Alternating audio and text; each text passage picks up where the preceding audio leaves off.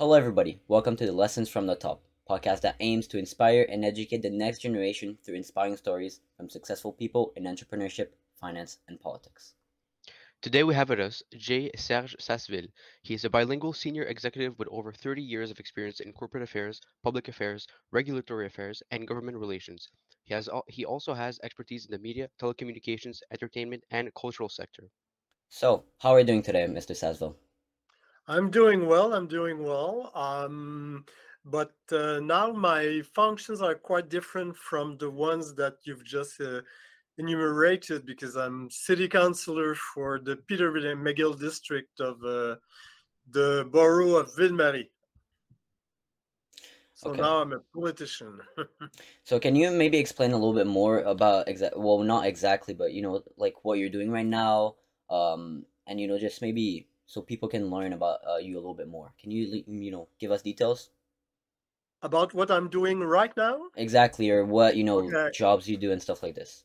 Yes. I retired from Québecor in 2019, at the end of 2019, after having worked there for 32 years, and I spent the entire year 2020 sitting on different boards in the cultural sector. Um, and it was a pandemic. So I could see that the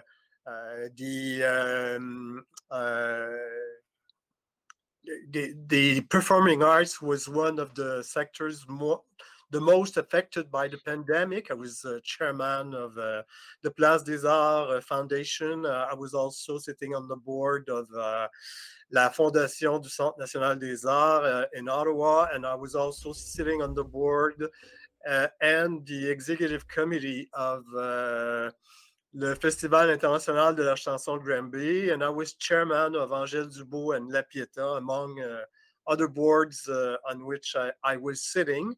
And I could see how artists were affected by the pandemic. So in 2021, I was approached by Denis Coderre to run in the municipal elections of 2021. I didn't want to run because I never considered myself as a politician.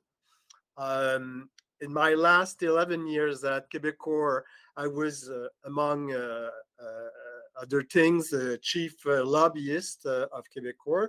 So I was used to work with politicians and make representations with politicians at the federal, provincial, and municipal level. But I never considered myself as a politician. I was a lobbyist, not a politician. And I didn't want to run in the municipal election, but Denis Coderre convinced me to do it because he knew how I was involved in the cultural sector. Many of my friends were artists and producers, and he convinced me to run because if he was elected mayor, he would have appointed me at the executive committee as responsible for arts, culture, and heritage. So that's how I decided to run. I was part of a team of what he used to call star candidates. And of this team, I was the only one that was elected. And Denis Coderre was not elected neither. So I was elected as a city councillor of the Peter McGill District. The Peter McGill District is downtown Montreal. It's the west part of downtown Montreal. The east border is Robert Bourassa University. The west border is Westmount, and it includes Mount Royal at the north, and at the south it goes up to Notre Dame Street. It's a very diversified district. I have the richest people in Quebec in my district, on Sherbrooke and north of Sherbrooke, and some towers south of Sherbrooke. but I'm also the poorest citizen of Quebec in my district. I have a neighborhood between Sherbrooke, René Lévesque, Hotwater, and Guy, where there are a lot of homeless people, people with no money. I work a lot with community organizations. The job is quite challenging, and I like it. I didn't fit in with the municipal party of Denis Coderre. So after a few weeks after the election, I resigned from the party, and now I sit as an independent because I work very closely with the administration of Valérie Plante, and I must say that we work as a team to try to settle all the day-to-day problems of the citizens in the borough. Wow, yeah. Clearly you are a very decorated person, and thank you for that introduction. It's really nice to hear all these things that you have done and all these domains that you have worked with. I think it's really inspiring for the youth how you can do all these things and you have had all these experiences in different domains. And it's personally, when I first started researching about you and other mentors that I look up to, I wasn't really so fond of politics, but as I learned and as I started learning about the history of Montreal and, like you said, the rich people associated with the decisions and the counties, it's really interesting learning how it progresses and how the impact that you have had. So with that, I have a question for you. What advice would you give to young people who want to become more involved in local politics and community development? Um, well, it's the community development and politics it's two different things. And you know what? Um, I've been living in my current house on Avenue du Musée, which has become famous around the world because I live in front of the Consul General of Russia, and I've decorated my house with 8 big Ukrainian flags, and I played the Ukrainian anthem each day at noon in front of the consulate. I thought that I knew downtown Montreal because I've been living in that house for 17 years. And before that, I've lived in another house for 7 years. And as a matter of fact, I've been living downtown Montreal since 1988. But I realize now that I'm a city councillor that I didn't really know my neighborhood because I knew the rich part of my neighborhood, but not the part south of Sherbrooke, where people are fighting every day just to buy food and pay their rent. So I discovered a world that I didn't know and that I like very much. I learned a lot from them, the community organizations, and more specifically in the Peter McGill Community Council, where you can see what's wrong and what needs to be done to take care of the day-to-day problems of the citizens. So the community, if you want to work in the community, I would advise young people who want to do that in their neighborhood to get in touch with community organizations and offer their help, their help for free as bénévole to be part of the life in their community and helping their fellow citizens. If you want to go into politics, you have to look first which level of government is of interest to you. Is it a proximity government like the municipal government? Is it more the provincial government or the federal government? You know, it's quite different. like when you're a city councillor, it's quite different from being an M&A in Quebec City Yeah, of or course. an MP in Ottawa.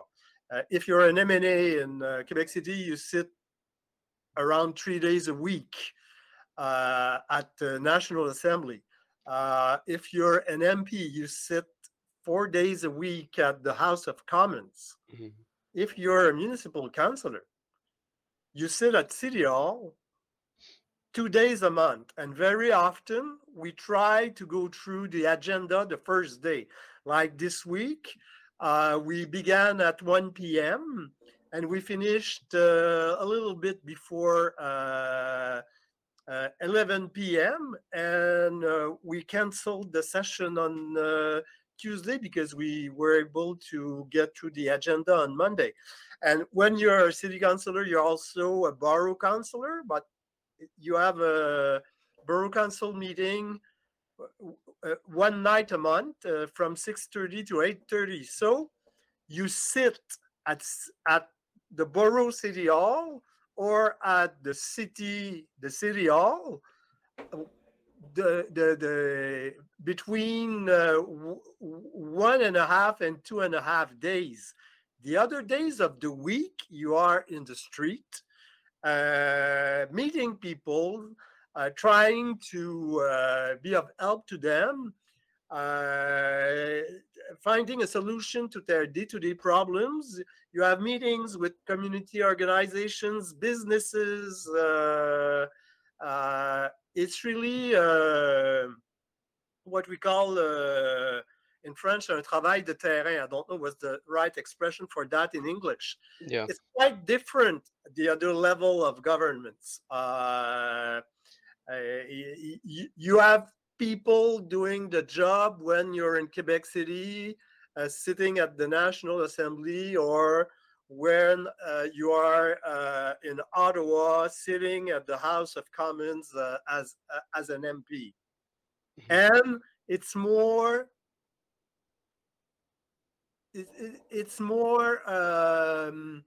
subjects and files that are quite different. It's not the day-to-day problems of the citizens. Yeah, it's interesting how you gave so many different viewpoints from uh, different people that could get into community development and community organizations from when you start off, I guess, because you've climbed up the ranks as you've grown throughout your career, and it's interesting how you were able to enlighten on different ways and different paths that you can take to being into those communities. So I think that's really interesting. I had a second Well, question. in everything you have to start from bottom. Of course, yeah. I've worked at Quebecor from when I joined the company in 1987. Um, it was big, but it was small at the same time. It was a $400 million a year company Hmm. involved in printing, forest and paper products, and media. The head office was really small on Plateau Mont-Royal. It's was part of the main floor of a small building. We were there with magazines. We're only 35 people at the head Hmm. office. Now, the head office of Quebecor, it's two big towers, one 13th floor, the other one 19th floor on Hmm. Saint-Jacques Street in the financial district. So, and when I started working at the legal department, already I was interested in the business, Yeah. and I was most of my work was either media or entertainment, and by entertainment I mean music. Hmm. So I started to be interested in what La Disc, which is Yeah. the association of producers of the music industry, was doing, and I became a member of what we call the Comité Scrutin, which is a committee that defines the category of awards and the criteria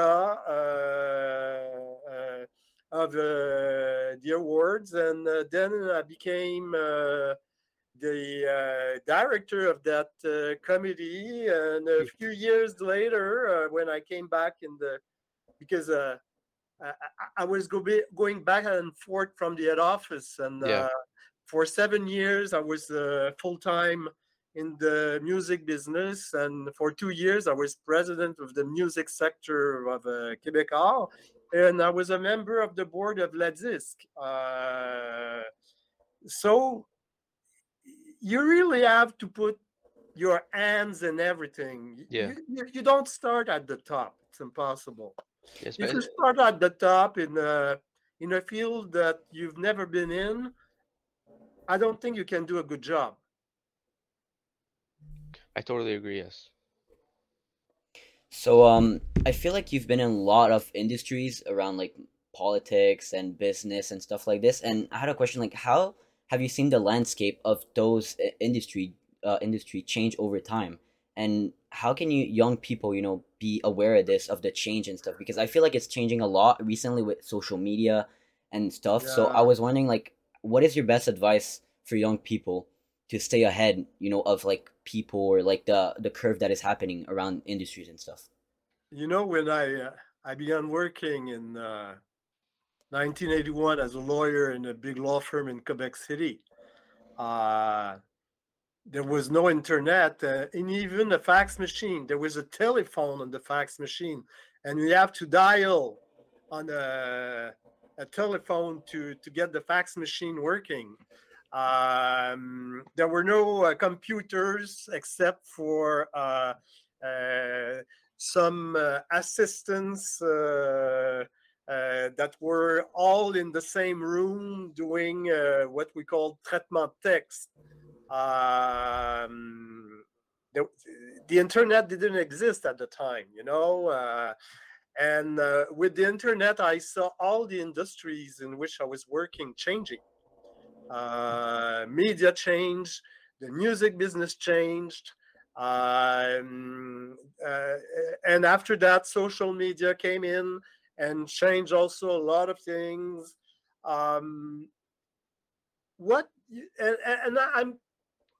I was always interested in the changes. I think it's important to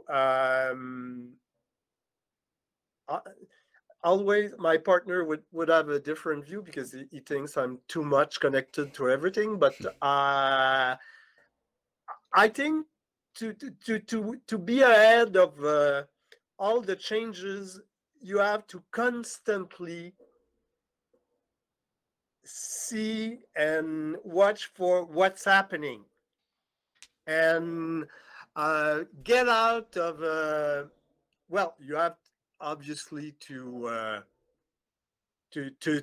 read and watch the traditional media, but also you have to be in touch with what's underground, and trying to see what are the actual trends, but also the future trends. Yeah, there's a distinction to make between what you see on social media and what people want to portray, and what is actually happening in the art world and what's actually being portrayed to the public.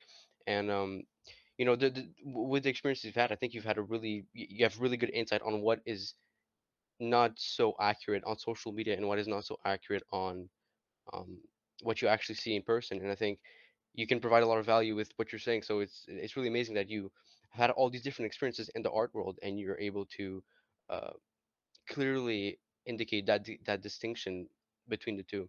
And with that, I had a question. How has your experiences in sectors such as art and culture, as you mentioned, influenced your views and opinion on the importance of educating the youth of our current generation through art? Yeah, well, like Obelix and Asterix and Obelix, I was born. I was born in the potion. My father was a book publisher. So at my house, there was a lot of authors and writers, and then he for 25 years he was a book publisher, and after that he got hired at the Department of Culture in Quebec City, And when he retired, he was general manager of the Conseil des Arts et Lettres du Québec in Montreal. So I was always involved in the cultural sector. And when I was in Quebec City, my first boyfriend was a painter. So I used to get out of my law firm and go to parties with painters, singers, poets, all kinds of artists until late at night. Culture is really in my blood. It has always been. And when I joined Quebecor, I was always involved in the cultural sectors of Quebecor, and I was very close to the founder, Pierre Perado, who considered me as his own son, and I was always with him more than even than his children sometimes, attending concerts and different cultural events.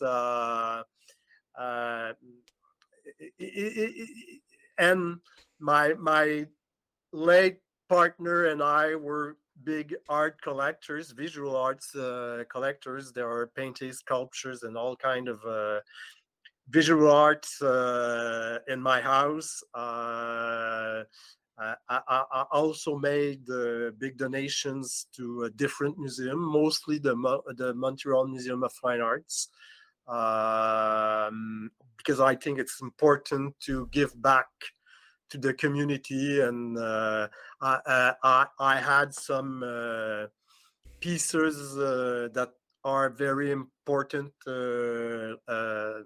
Like, for example, there is a painting that is very important for Indigenous communities. That is one of the main work of art in the new pavilion at the Museum of Fine Arts called Les Arts du Tout Monde. In the Indigenous room, it's the first work that you see when you get out of the elevator. It's called Not to Confuse Politeness with Agreement. It's a chief with a traditional hat giving a hand to our RCMP officer with a traditional uniform of RCMP officers. And there are clouds, conversation clouds over their heads, and in one of the clouds is a circle, and in the other cloud it's a square to show that they don't speak the same language. I think that art, that it should be at the center of every life, and it's important for the young people to be interested in art. Art education should be for everybody. It's as essential as mathematics, science. It's part of our history and it's part of our culture too. Yes, well, it's part. Art and culture is at the center of our identity as human, as Montrealer, as Quebecer, as Canadian. That's what defines us. Yeah, I completely agree. To switch the subject on this, thank you again for elaborating on that. It was amazing. To switch the subject, we're going to talk about your board, the boards you've worked for. You've served on multiple boards and committees throughout your career. What advice do you have to give to young people who are interested in joining in boards and being a part of those boards, and how can they make the most of those experiences when they're starting off young? In many organizations, there are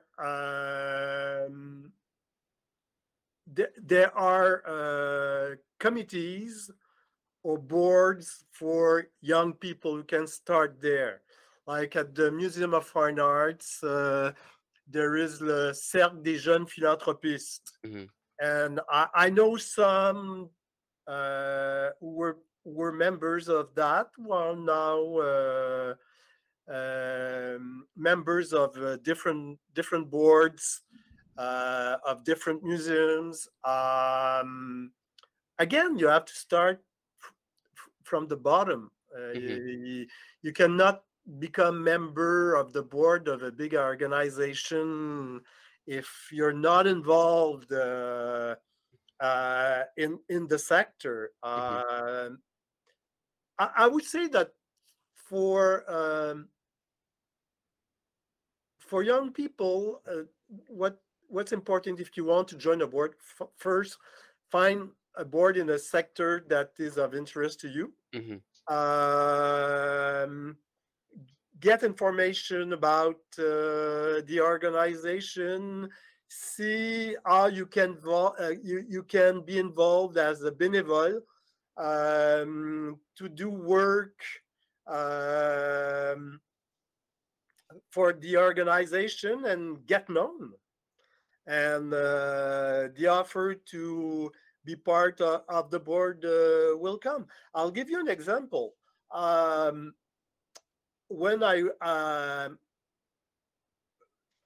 part of my job at Québecor was to make sure that Québecor would be everywhere in Ottawa. So I began sponsoring the annual gala of the National Arts Center. And because I did that and became involved in what was going on at the National Arts Center, one day I received a call. Would like you to join the board of the National Arts Center Foundation. Yeah, because being part of a board is like it's a role where you really love that sector you're in. It's passion. It's not just, oh, you're part of the board. No, you have to show that you love what you do and you really care about this industry and you want to see it grow in a positive manner. So and be yeah, prepared to work. of course. Because some people get appointed to different boards just for the prestige of being on those boards and putting that on their CVs, and they don't do nothing. Well, that doesn't work. Yeah, Because, it's not really respectable when because you're the other members of the board at the next annual general assembly will ask them to resign because they're not bringing anything useful to the organization except having their name on letterhead and on a website and they can put that on their CVs. They are there for their own profit, but they are not for the profit of the organization. So that's not the way to do it. Yeah, like you shouldn't seek status by pretending you care about something when you're not actually providing value in that sector. I feel like it's a disingenuous thing to do. So yeah, I completely agree with you. So throughout your career, you've worked with a lot of people, and I was wondering, what is the quality that is the best to have that you love working with? So I don't know, he's nice, he's patient. What is the best quality that you search in someone that you're gonna work with, and what is the best that you believe it? Being competent and wanting to work. Yeah, I feel like, yeah, I completely agree. I feel like wanting to work is pretty important because you gotta get there and you don't gotta sit and just wait for other people to do your stuff. Like we said, on boards and committees, you really need to be doing your work and trying to get up there. And yeah, you're completely right. I feel like trying to work and stuff, and I feel like helping people a lot too is important too. I've always hired people based on their experience, their competences, and how they fit in a team. And it's funny because we had a diversity program at Québecor, and each year they used to do a report on this. And one year I received a call, okay, Serge, this year we want to do something on your team. And I was like, why my team? Well, it's the best example of diversity. And I said, why? Well, your right-hand man is black from Burkina Faso. You're gay. You have two other gays in your team. One of your VPs is from Lebanon. Our director is from Syria. Your social media woman is from Cambodia. Your assistant is from Portugal. And I was like, oh my God, I never realized it because I didn't hire these people because they were black or from those countries. I hired them because they were the best to do the job. Exactly, and I feel like that should be the most important thing. You do your job, you're really good at it. Like the color, the status, anything doesn't Yeah, matter. You should be just good at it. And I wanted to ask you a question about Ukraine, because why does Ukraine matter so much to you? And we support Ukraine, to be honest with you. And I just wanted to like know what Ukraine means to you and why you support them. yeah. Well, there are many reasons. First of all, well, I have a Ukrainian friend, but it's not because of that. Um, First of all, I live in front of my house is directly in front of the Consulate General of Russia. So uh, I was horrified the first day of the war. The first year will be tomorrow. I'll be participating in many activities tomorrow to show again our support for the Ukrainian people and our opposition to the war. Why am I so involved? Because from day one, what happened in Ukraine was unacceptable, intolerable. Uh, I could not imagine that in the 21st century, something like that could happen. And I could see because when the war started, we were teleworking because of the pandemic, and I could see Ukrainians since day one, February 24th, demonstrating in front of the consulate of Russia and leaving not only on the gates, but also outside of the gates on the public domain that belongs to the city.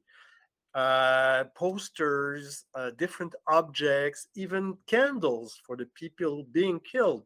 And you know, in February, the sun set very soon, so I could see the employees of the consulate as soon as there was no light, getting rid of everything that had been put there by the demonstrators.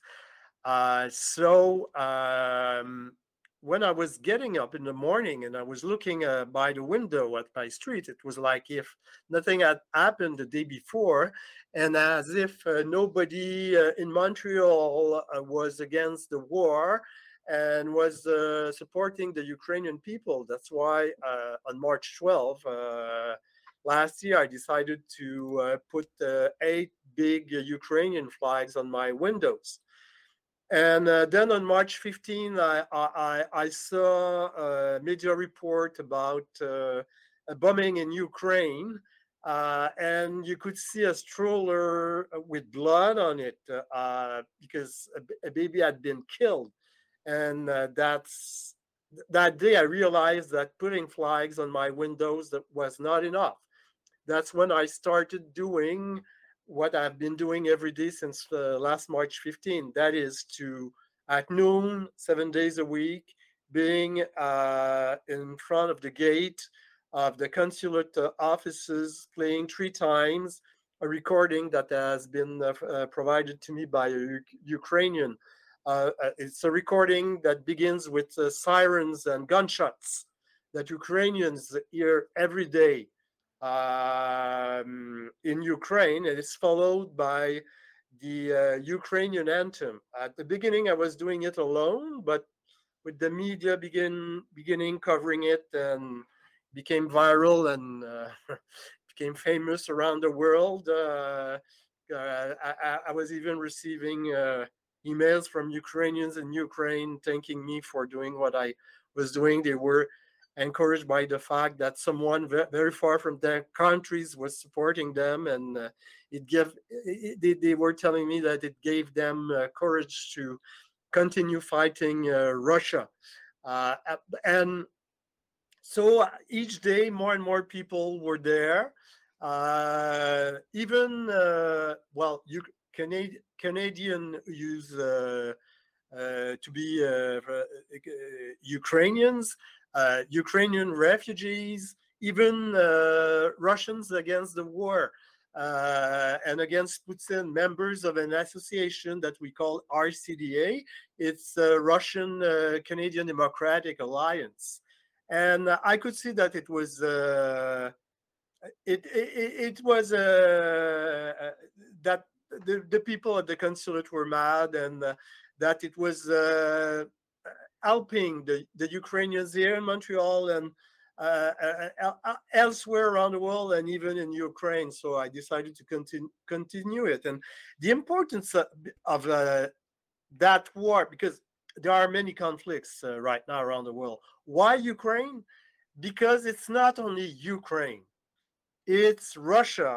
It's a guy in Russia called Vladimir Putin that is trying to be a czar and reinstate either the former Russia Empire or the former Soviet Union, because it's Ukraine, but at the same time, it's beginning to be Moldavia, Lithuania, because there are troops at the borders.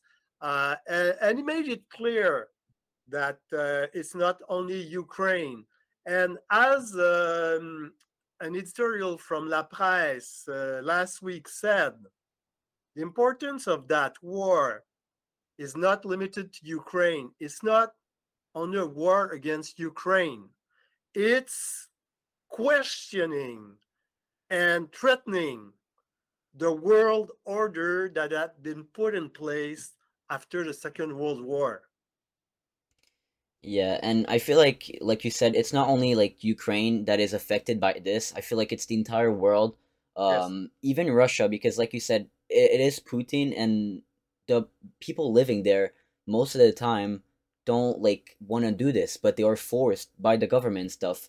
And like you said, like it's the entire world that is affected by it. And I really wanted to thank you, for what you're doing, going out there and supporting Ukraine.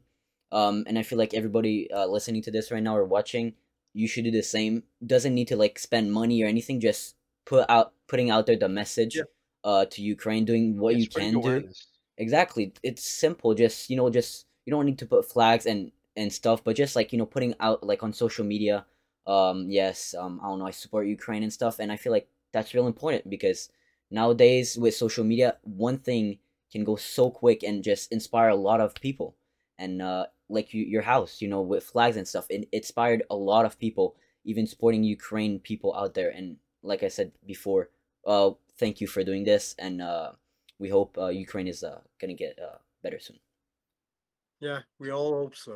Yeah, Yeah, and like showing awareness is not just saying that you support this, it's incentivizing others and of supporting course. others to go against what is wrong. And I feel like Yeah. that's what's amazing about what you're doing. It's not just you saying that you care. It's the fact that you're using your influence and your status to bring about this message of positivity and something that really needs to be said to like you said, people that aren't aware of it or they don't care about this subject in particular enough.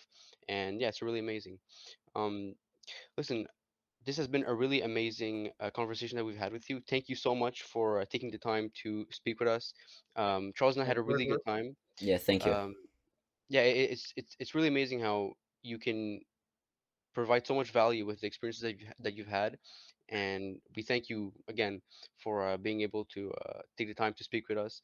And to everyone watching, thank you for listening and to well for listening to this podcast and to be able to take in this value and bettering your life from there. And yeah, so we will catch you guys on the next episode. Goodbye. Goodbye. Bye.